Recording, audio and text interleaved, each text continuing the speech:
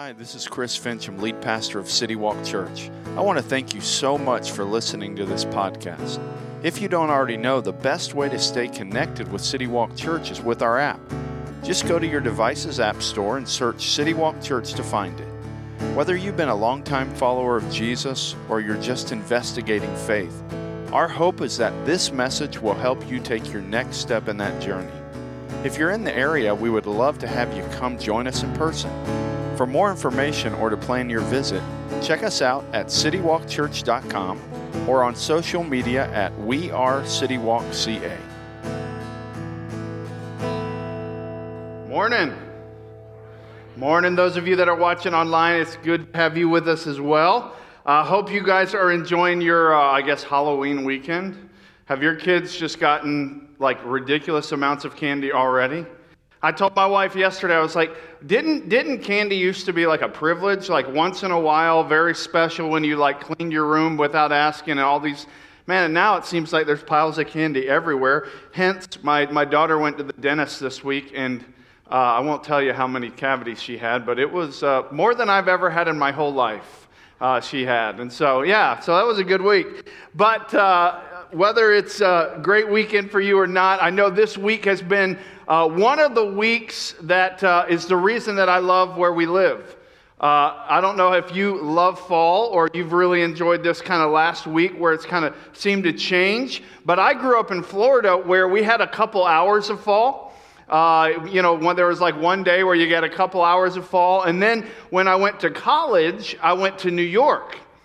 And so I grew up in a place where, man, literally it could be 85, 87 degrees on Christmas Day. But then I chose to go to the tundra for college. And so for me, that was new.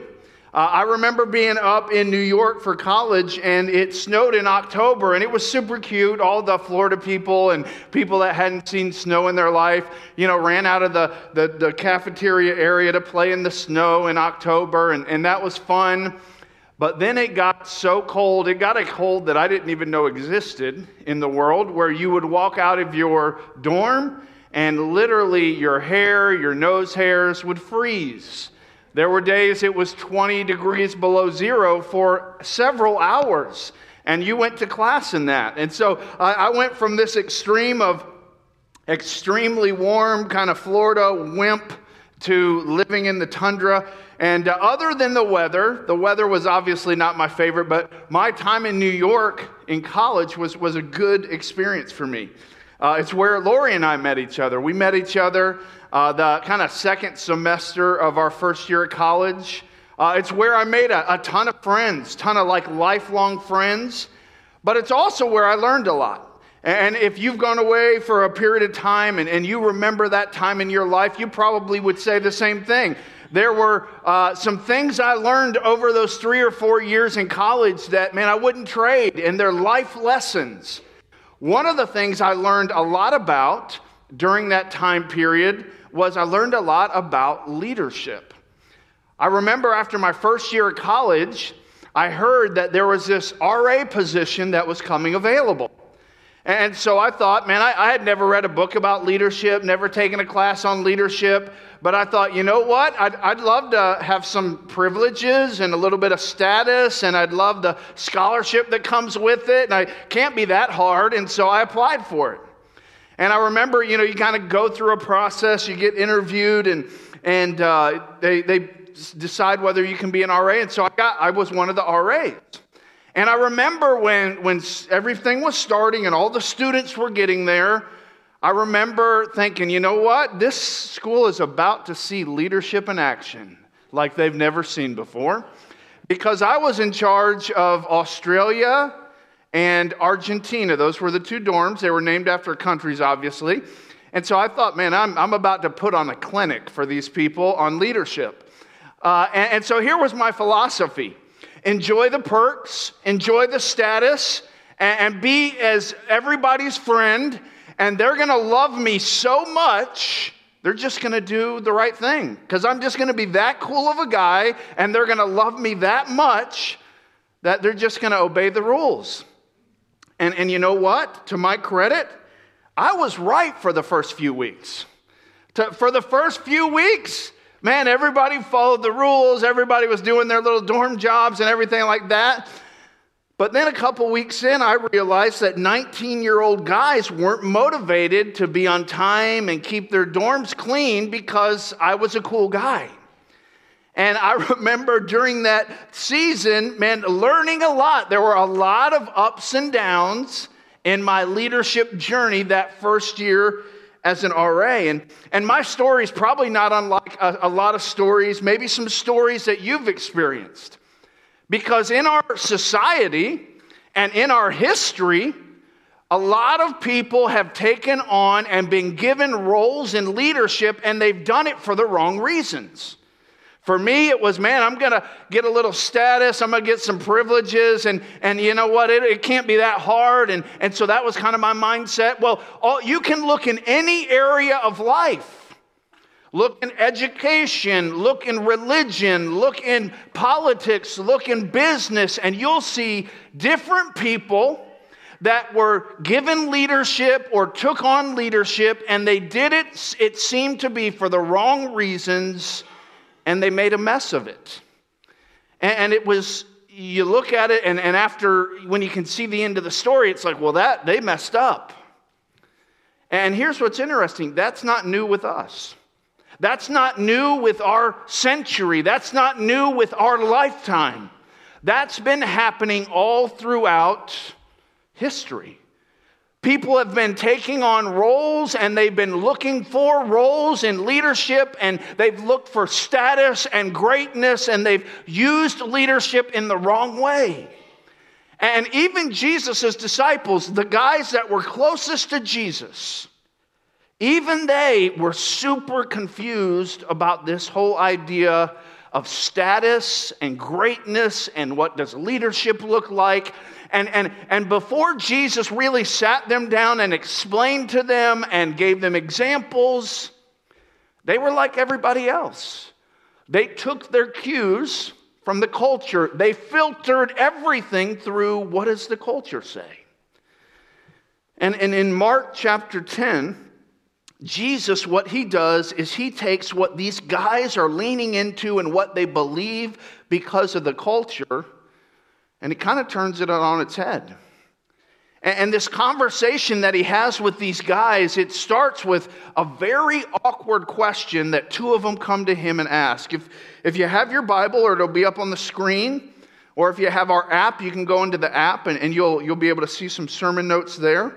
But look at Mark chapter 10, and look with me at how this conversation about greatness and leadership starts with a pretty audacious and really awkward question. It says this in Mark chapter 10. It says, James and John, the sons of Zebedee, approached him and said.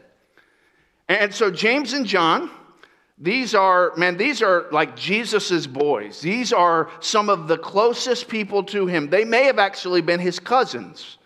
But even if they weren't his cousins, they were some of his closest friends, and they were some of his earliest followers. So these are guys that Jesus knows as good as he knows anybody, and they know him really well too. And so they approach Jesus, and here's their awkward question. Teacher, we want you to do whatever we ask you. So basically, Jesus, we know you're probably going to say no to what we're about to ask you, so we're just going to ask you to commit to say yes before we even tell you what it is. So Jesus, we're your boys, we're your cousins, we're your team, and we have something we want to ask you, and before we ask you, we want you to commit to say yes.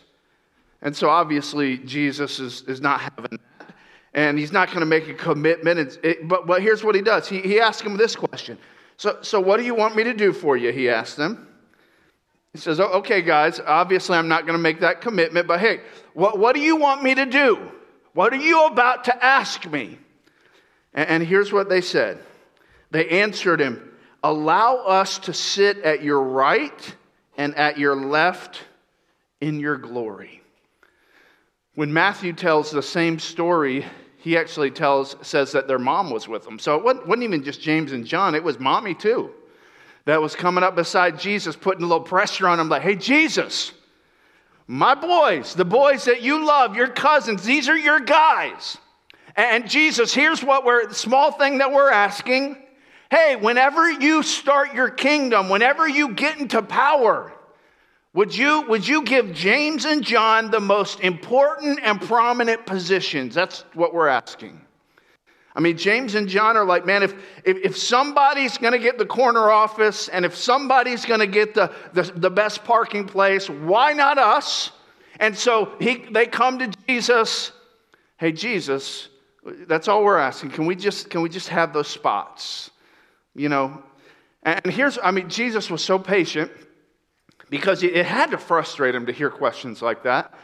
Because he realized over and over again that his disciples really had a problem listening. Because if you look back just a few verses earlier, Jesus has just predicted his death for the third time.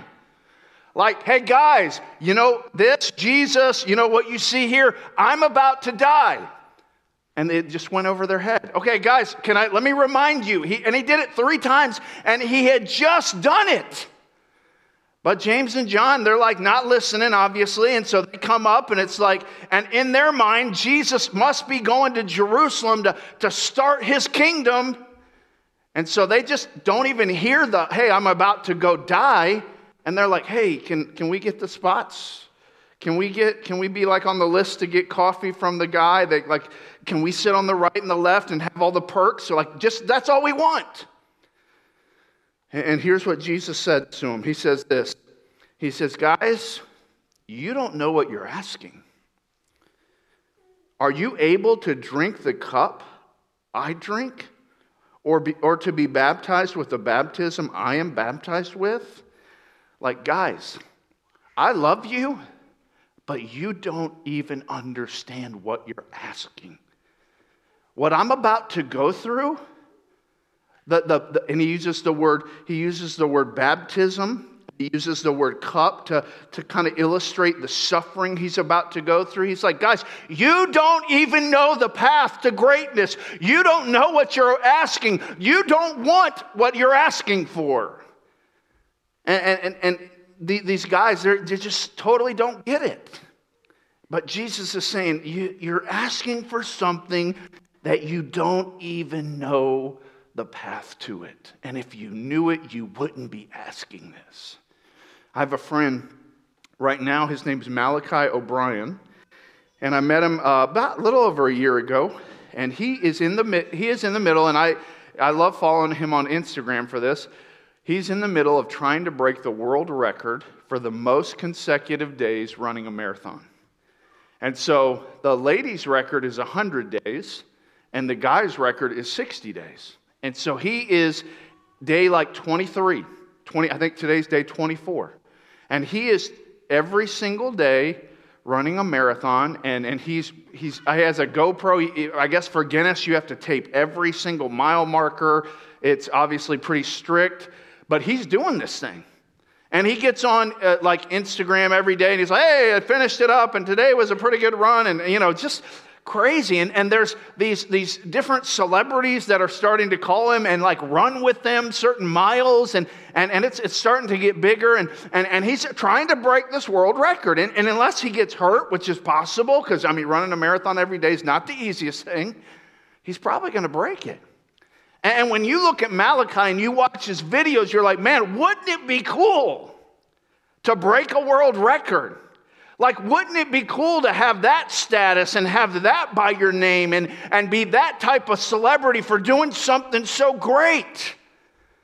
But at the end of the day, all that comes with a path. And as great as it would be to have your name by the world record, and as great as it would be to get the notoriety that he's getting as he's doing this, nobody knows the emotional, physical, mental pain that he's going through to do this except for him. And so you and I can sit there and say, man, I want that, or wouldn't that be nice? But man, we don't even know what that's like. He's hurting and struggling and just mentally having to stay focused at a level that we don't even know. And that's exactly what these guys were doing. They were saying, Jesus, oh man, we can already see it. It would be nice to have James on the right, John on the left. I mean, it would be awesome. And Jesus is like, but you don't know that path. You don't want that path. You don't even know what you're asking. And here's their response. This is how you know they're clueless. After Jesus just said, hey guys, you don't even know what you're asking. You don't really want this. They're like, we're able to. We'll do it. They told him, like, oh yeah, for sure. We're in, Jesus. We'll do whatever we need to do. We can do it. And Jesus said to them, he said, you know what? You actually will drink the cup I drink, and you will be baptized with the baptism I'm baptized with. He says, actually, guys, and again, it's totally over their head, but he gives them a little hint about their future. He's like, you actually are going to go through some suffering. You actually are going to take a path that's going to be tough in the future. But he says this, but to sit at my right or left, it's not even mine to give. Not only do you not want it and don't even know what you're asking for, but you're asking the wrong person. It's not even mine to give. Instead, it's for those for whom it has been prepared. God the Father is going to decide who gets what honor in the kingdom. Verse 41, when the 10 disciples heard this, they began to be indignant with James and John. They weren't indignant because they were more spiritual. They were indignant because they got to Jesus before they did. They were annoyed that, man, what did James and John, they got in line before us because they all wanted the same thing. And so they weren't mad for the right reasons. They were mad because they wanted that same spot. And they were upset at James and John. They were annoyed with James and John for asking before they could get to Jesus. And so Jesus, understanding that he has an opportunity, and Jesus was really good at this. When he saw an opportunity to teach, when he saw an opportunity, whether through a story or through nature, to teach something, he took those. And that's what he does here. He takes this opportunity to show these guys, as they're about to throw it down because they're upset at James and John, he takes this opportunity to say, hey, let me explain to you how leadership and greatness is 100% different than even what you guys are thinking. See, these guys, they lived in this, and if you know a little bit about Roman history, you would understand this. They lived in a Greco-Roman culture where greatness was determined by status. So when you came to a public gathering, you didn't get to sit where you wanted to because you got a ticket first. You got sat in the seat you were in because of your status. You could have got there 10 hours early and got the first ticket, but if you didn't have the right status, somebody could show up right when it opened up and they'd get the seat because it was all about status. It'd be like us, and some of you will do this. Some of you have done this, where you look on a Black Friday sale and you see, all right, the TV I've always wanted is going to be half price. There's only 10 of them in the store, though. The first 10 people to get it. And so you're like, what is it? It's October. All right, November 1st, we're getting in line. Like you're ridiculous. Like you camp out. You really want this. And you wait there and you stay there. You want to make sure you're the first in line. And as it gets closer, the day before, other people start getting in line. And man, then it's like countdown. There's like 10 seconds, 9. You were first in line. You're definitely going to get what you want. And then right when they open the door, somebody says, hold up. And a limousine pulls up. 10 people get out. They get ahead of you. They haven't been waiting in line for a second. They get all 10 of the TVs. They get back in their car. They leave. Now you get to go in. You're like, dude, there would be some fighting going on. There would be something it would be ridiculous. But this is the society that they lived in, where status was so important. And in this culture, man, that was what determined if you were great. And so if you had status or power, you leveraged it to highlight yourself and put yourself in the best position. That's just how it went. And so Jesus, he calls the guys together and he says this. He says, let me show you how my kingdom is different than that. He says in verse 42, Jesus called them over and said to them, you know that those who are regarded as rulers of the Gentiles, they lord it over them. And those in high positions act as tyrants over them. Leaders of this day were domineering, they were oppressive, they were manipulative, they had no regard for the people they were leading. And Jesus says this in verse 43, but it is not so among you. On the contrary, my way, my kingdom is different than what I just described to you. He says this, whoever wants to become great among you will be your servant. And this word servant is one that basically means someone that voluntarily serves others in ways that are helpful to them. Just not being made to. No one's holding a paycheck over your head. No one's making you do it. It's just these people that Jesus says, this is who's going to be great in my kingdom, are people that serve just for the sake of helping people. He goes on and he says, and whoever wants to be first among you will be a slave. A slave. I mean, this is even like another level. This is one who doesn't just do things that are helpful, but this is someone who forfeits their own rights in order to serve others. And Jesus said, this is what my kingdom's about. He goes on and he says this, just to like drop the mic.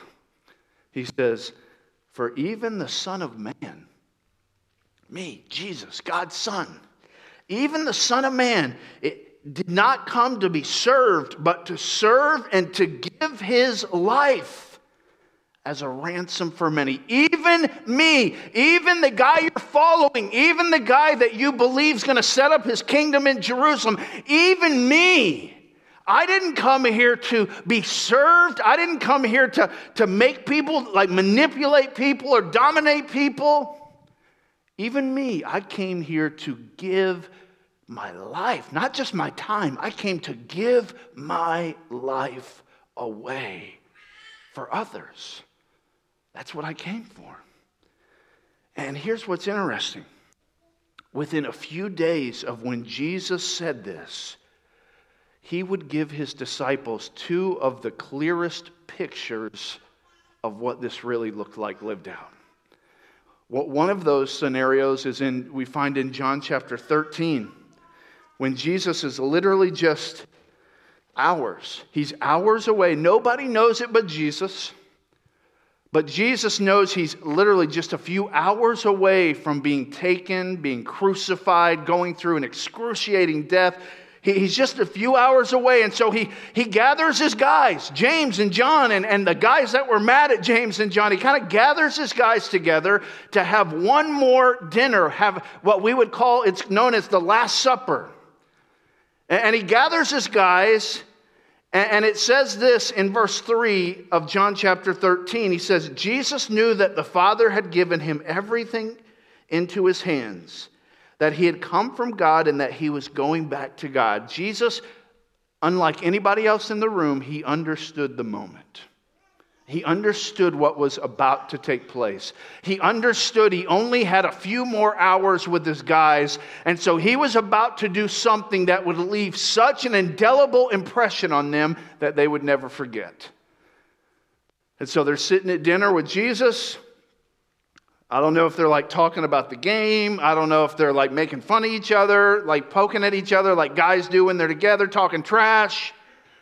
But they're sitting at dinner, and all of a sudden Jesus does something they would never forget. It says this in verse 4. So he got up from supper. Okay. He laid aside his outer clothing.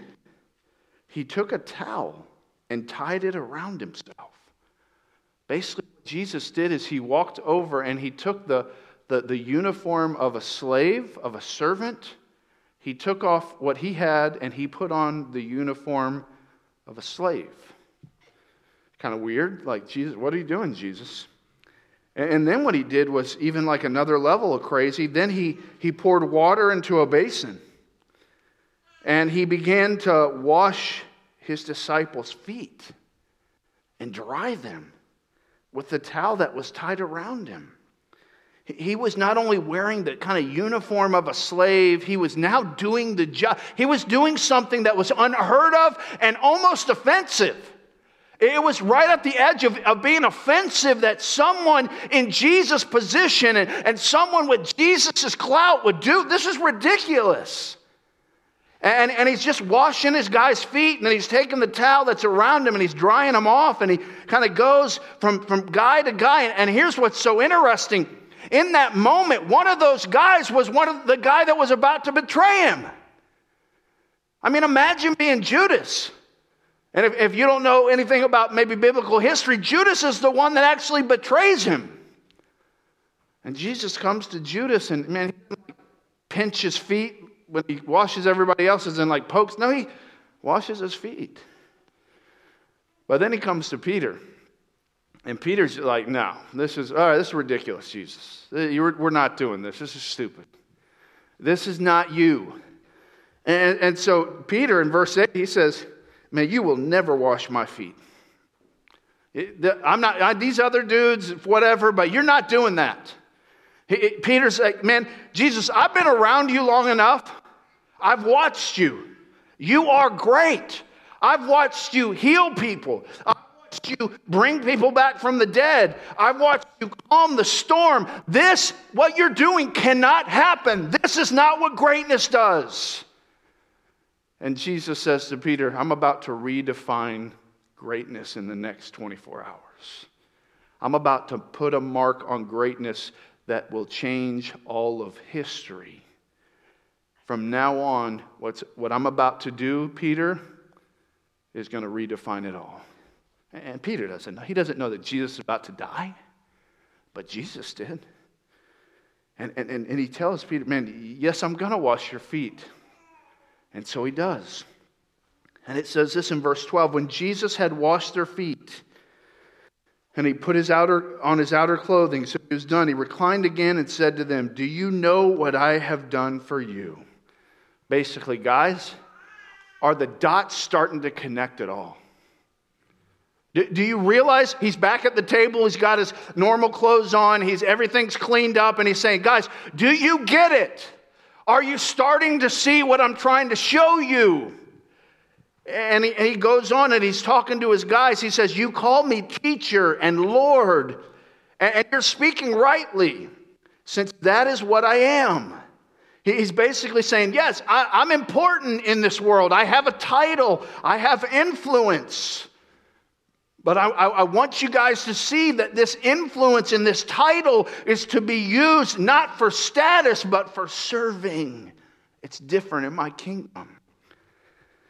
And he says this, he closes it out in verse 14. He says, so if I, your Lord, your teacher, have washed your feet, you ought to wash one another's feet.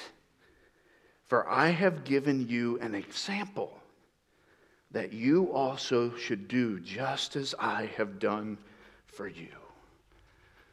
Jesus says, in my kingdom, power, resources, influence are given for the purpose of serving, not for status building. And just a few hours after dinner, Jesus would give the world the greatest example of what he was saying. As the sinless Son of God would be taken, he would be arrested, he would be lied about, he would be beaten severely, he would be nailed to a cross made of wood that he created, he would be spit at, he would be hung on a cross naked and humiliated. He would give the greatest picture in history of what he was talking about to his guys, of what it really looks like to serve. And here's the thing. like the disciples. And it doesn't matter if you're watching online or you're here this morning. It doesn't matter kind of where you stand as it relates to faith. You might be somebody that's been following Jesus for a long time. You might be somebody that is investigating faith. You're not really sure what you believe about Jesus. You may have been someone that grew up in the church, but you were hurt by the church, so you walked away and you haven't been back for a season. And you may be in a lot of different places. But just like the disciples, no matter where we are as it relates to faith, just like the disciples, it is so easy, if we're not careful, to take our cues from the culture. It's easy to make life about ourselves. And when we do, we begin to fight for position, we begin to fight for status, and they become tools to feed our own flesh. Jesus, his way's different. Jesus, he shows his guys through his words, his example, that things are different.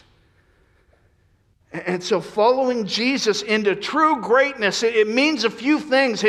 First of all, it means this, that we must leverage for the sake, we leverage our leadership for the sake of people being led. If we're going to follow Jesus' example of what really greatness looks like and what leadership looks like in his kingdom, we don't use influence.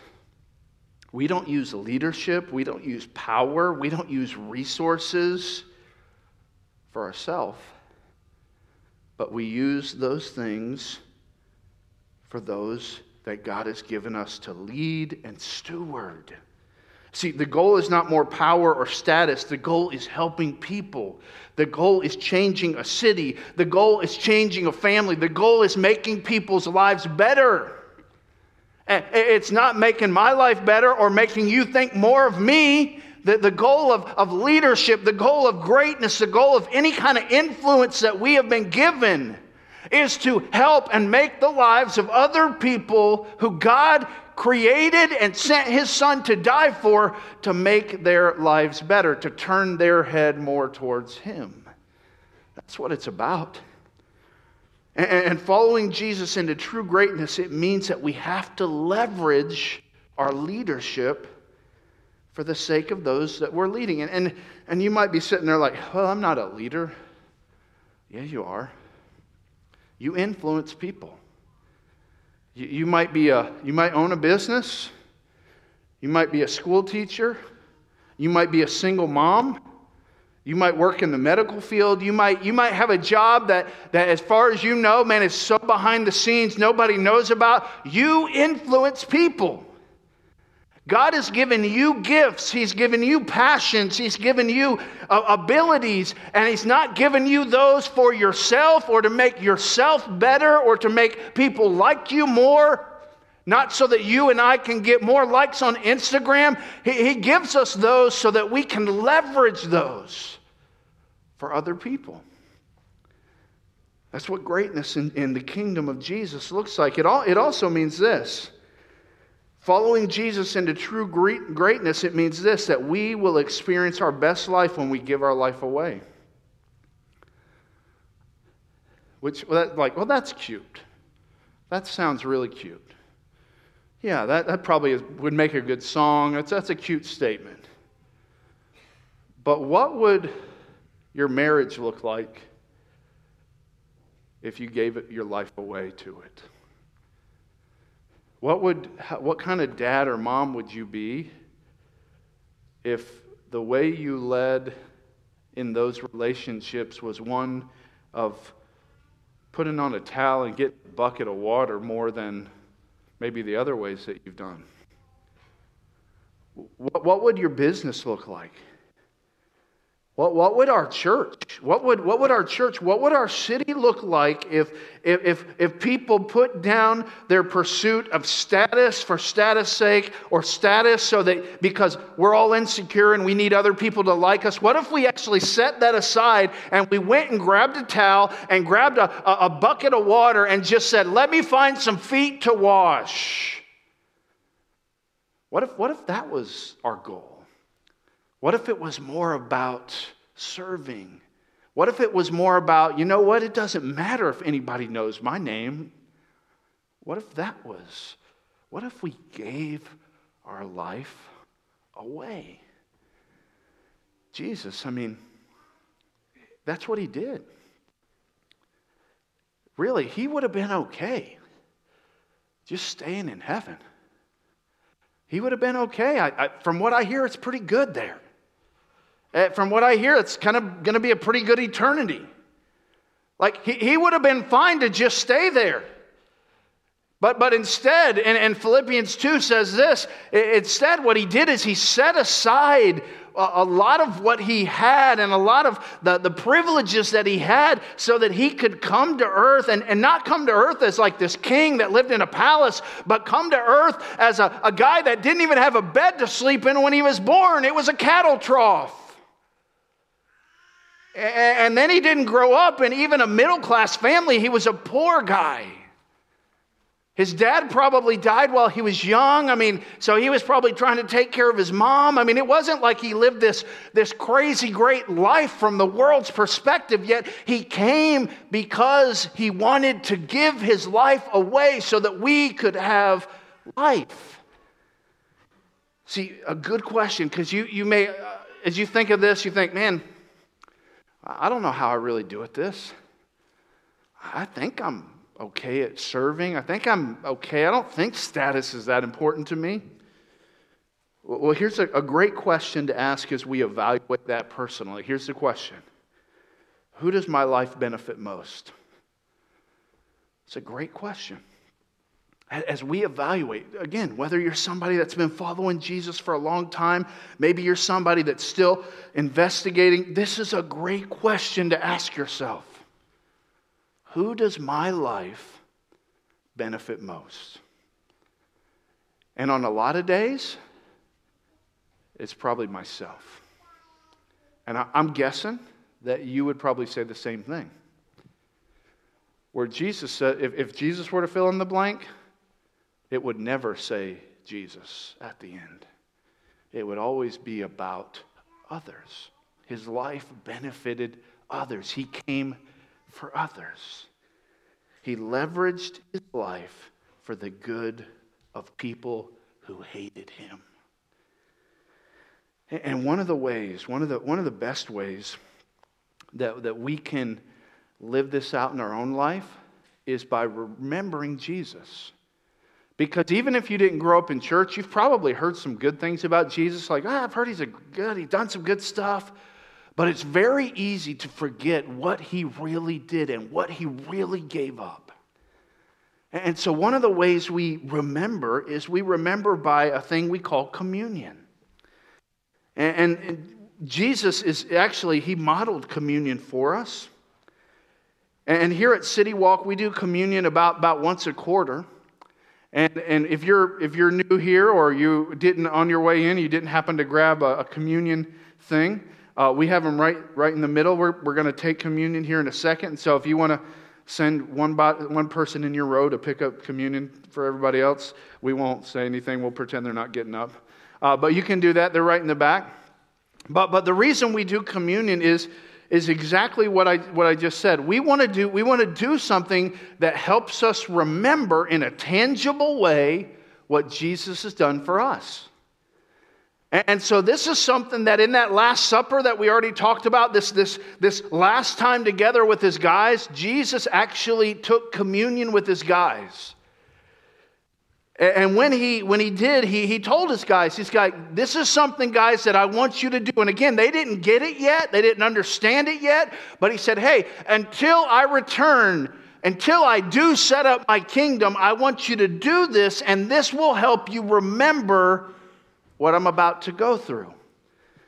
And so the communion, if you have it there in front of you, the bread, the little wafer, it represents Jesus' body. It represents that, man, when Jesus went on the cross, now he went to the cross and his body was broken. And then the juice represents his blood that was shed. And here at City Walk, as we take communion, the only two requirements that we have are the ones that the Scripture gives us. And it's simply this, that that if you take communion, that you want to take communion as somebody that has a relationship with Jesus. And so if there's been a time in your life where you have come to Jesus and you've said, hey, Jesus, man, I admit that I'm a sinner. I admit that I've done things my way. But Jesus, I believe that you died on the cross for my sin. I believe that you went to the grave and then rose from the grave. And Jesus, I want you to come into my life and I want a relationship with you. If you've done that, then that's what the Scripture says you want to do before you take communion. And then the second thing that the Scriptures encourages us to do is before we take communion, it encourages us just to kind of examine our own self. Just examine ourselves and say, hey, God, is there anything right now in between me and you? Is there's some sin in my life, or there's some things that I've done and kind of gone my own way on? And it just gives us an opportunity to kind of examine our hearts, and then if there is, to just make that right with God. And so I just want to give us, just in the quietness of this room, I'm going to give you just a minute or two to just quietly examine your heart. And if there's something that you and God need to talk through, something you need to confess, this is an opportunity to do that. And then we're going to take communion here in just a minute.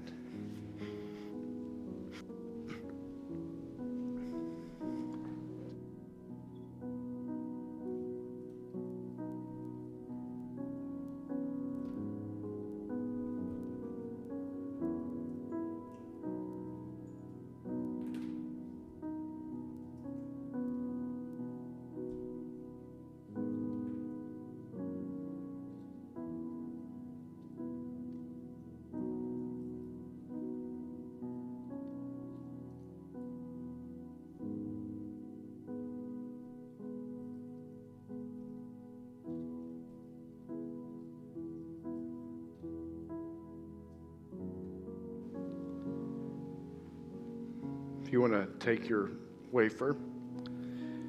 And Paul, as he was writing about communion in 1 Corinthians, he said this. He said, the Lord Jesus, on the night when he was betrayed, he took bread, and when he had given thanks, he broke it and said, this is my body, which is for you. Do this in remembrance of me. Let's remember Christ's broken body as we eat the bread.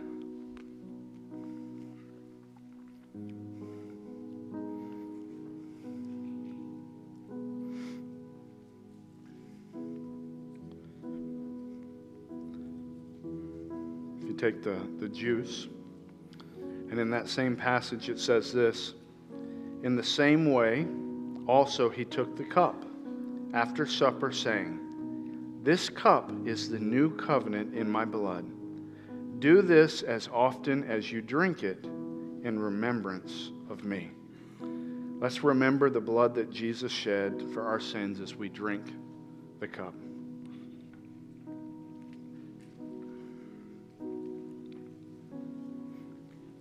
Let's pray.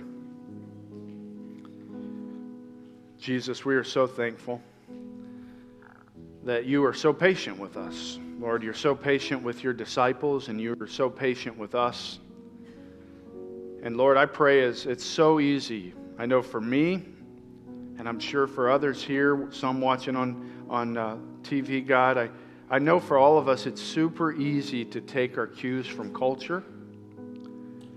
It's super easy to wake up and to think of ourselves and to spend our day and our hours and our resources in a way that just builds our own reputation and makes people think much of us. And God, you know that's what our culture tells us. That's what it's telling our kids. But you have a different way. And God, I pray, just in the quietness of this room or wherever people are watching, Lord, that you would just work in our hearts. And that we would just take off the glasses from culture, the filter we see through, that we would just remove that filter from our eyes, and that we would begin to see the world through your eyes. That we would begin to see our family and see our business and see our classroom and see our lunch table as an opportunity to give our life away. And God, that is so easy to say, but so hard to do. We desperately need you. And so, God, I pray that over this next few days that you would remind us of that question, who is my life benefiting most? And that when we think of that question, that we will be reminded of your example, and that we will choose to love and serve and give up for other people. You might be here this morning, or you're watching online, and you'd say, Chris, man, I'm not a follower of Jesus. I've heard of Jesus. I've heard some things about him, but I've never taken that step to follow him and start a relationship with him. Well, just in the quietness of this room, or if you're watching online, you can do that now if you want to.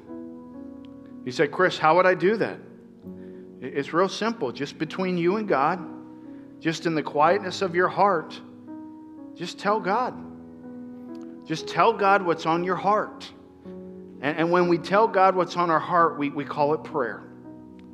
Just say something like this to God in your heart. God, I admit to you that I've sinned. I admit to you that I've done things my own way.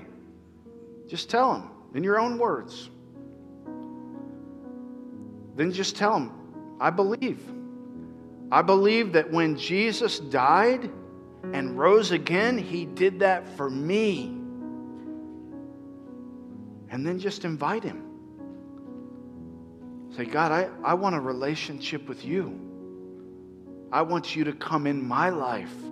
I want you to transform me from the inside out. I want a relationship with you. Just tell God.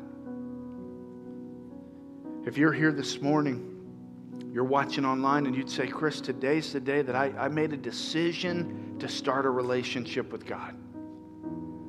If you're watching online, there's a little website you can go to. It's just citywalk.cc. And there's a decision card right there. And if you started a relationship with God, we would love to know about that. We would love to, rejoice with you. We'd love to connect with you sometime this week and just see if you have any questions. And so if you go to that website, citywalk.cc, you can fill that out. Or maybe you're here and you'd say, Chris, today I received Jesus. I started a relationship with God. Right in front of you, there's a card that just says decision. If you wouldn't mind just filling that out, and on your way out, you can drop it in the offering basket, or you can take it to the Next Steps table where Matt will be, and just give it to him. And again, we're not going to bug you this week, but we'd love to text you or maybe call you once and just see if you have any questions, see if there's anything we can do for you. And just really rejoice with you about your decision. Lord, I thank you for what you did for us. I thank you that you went first. You gave us an example. You sacrificed first. You served first. And Lord, I pray that we would follow that example. In Jesus' name, amen.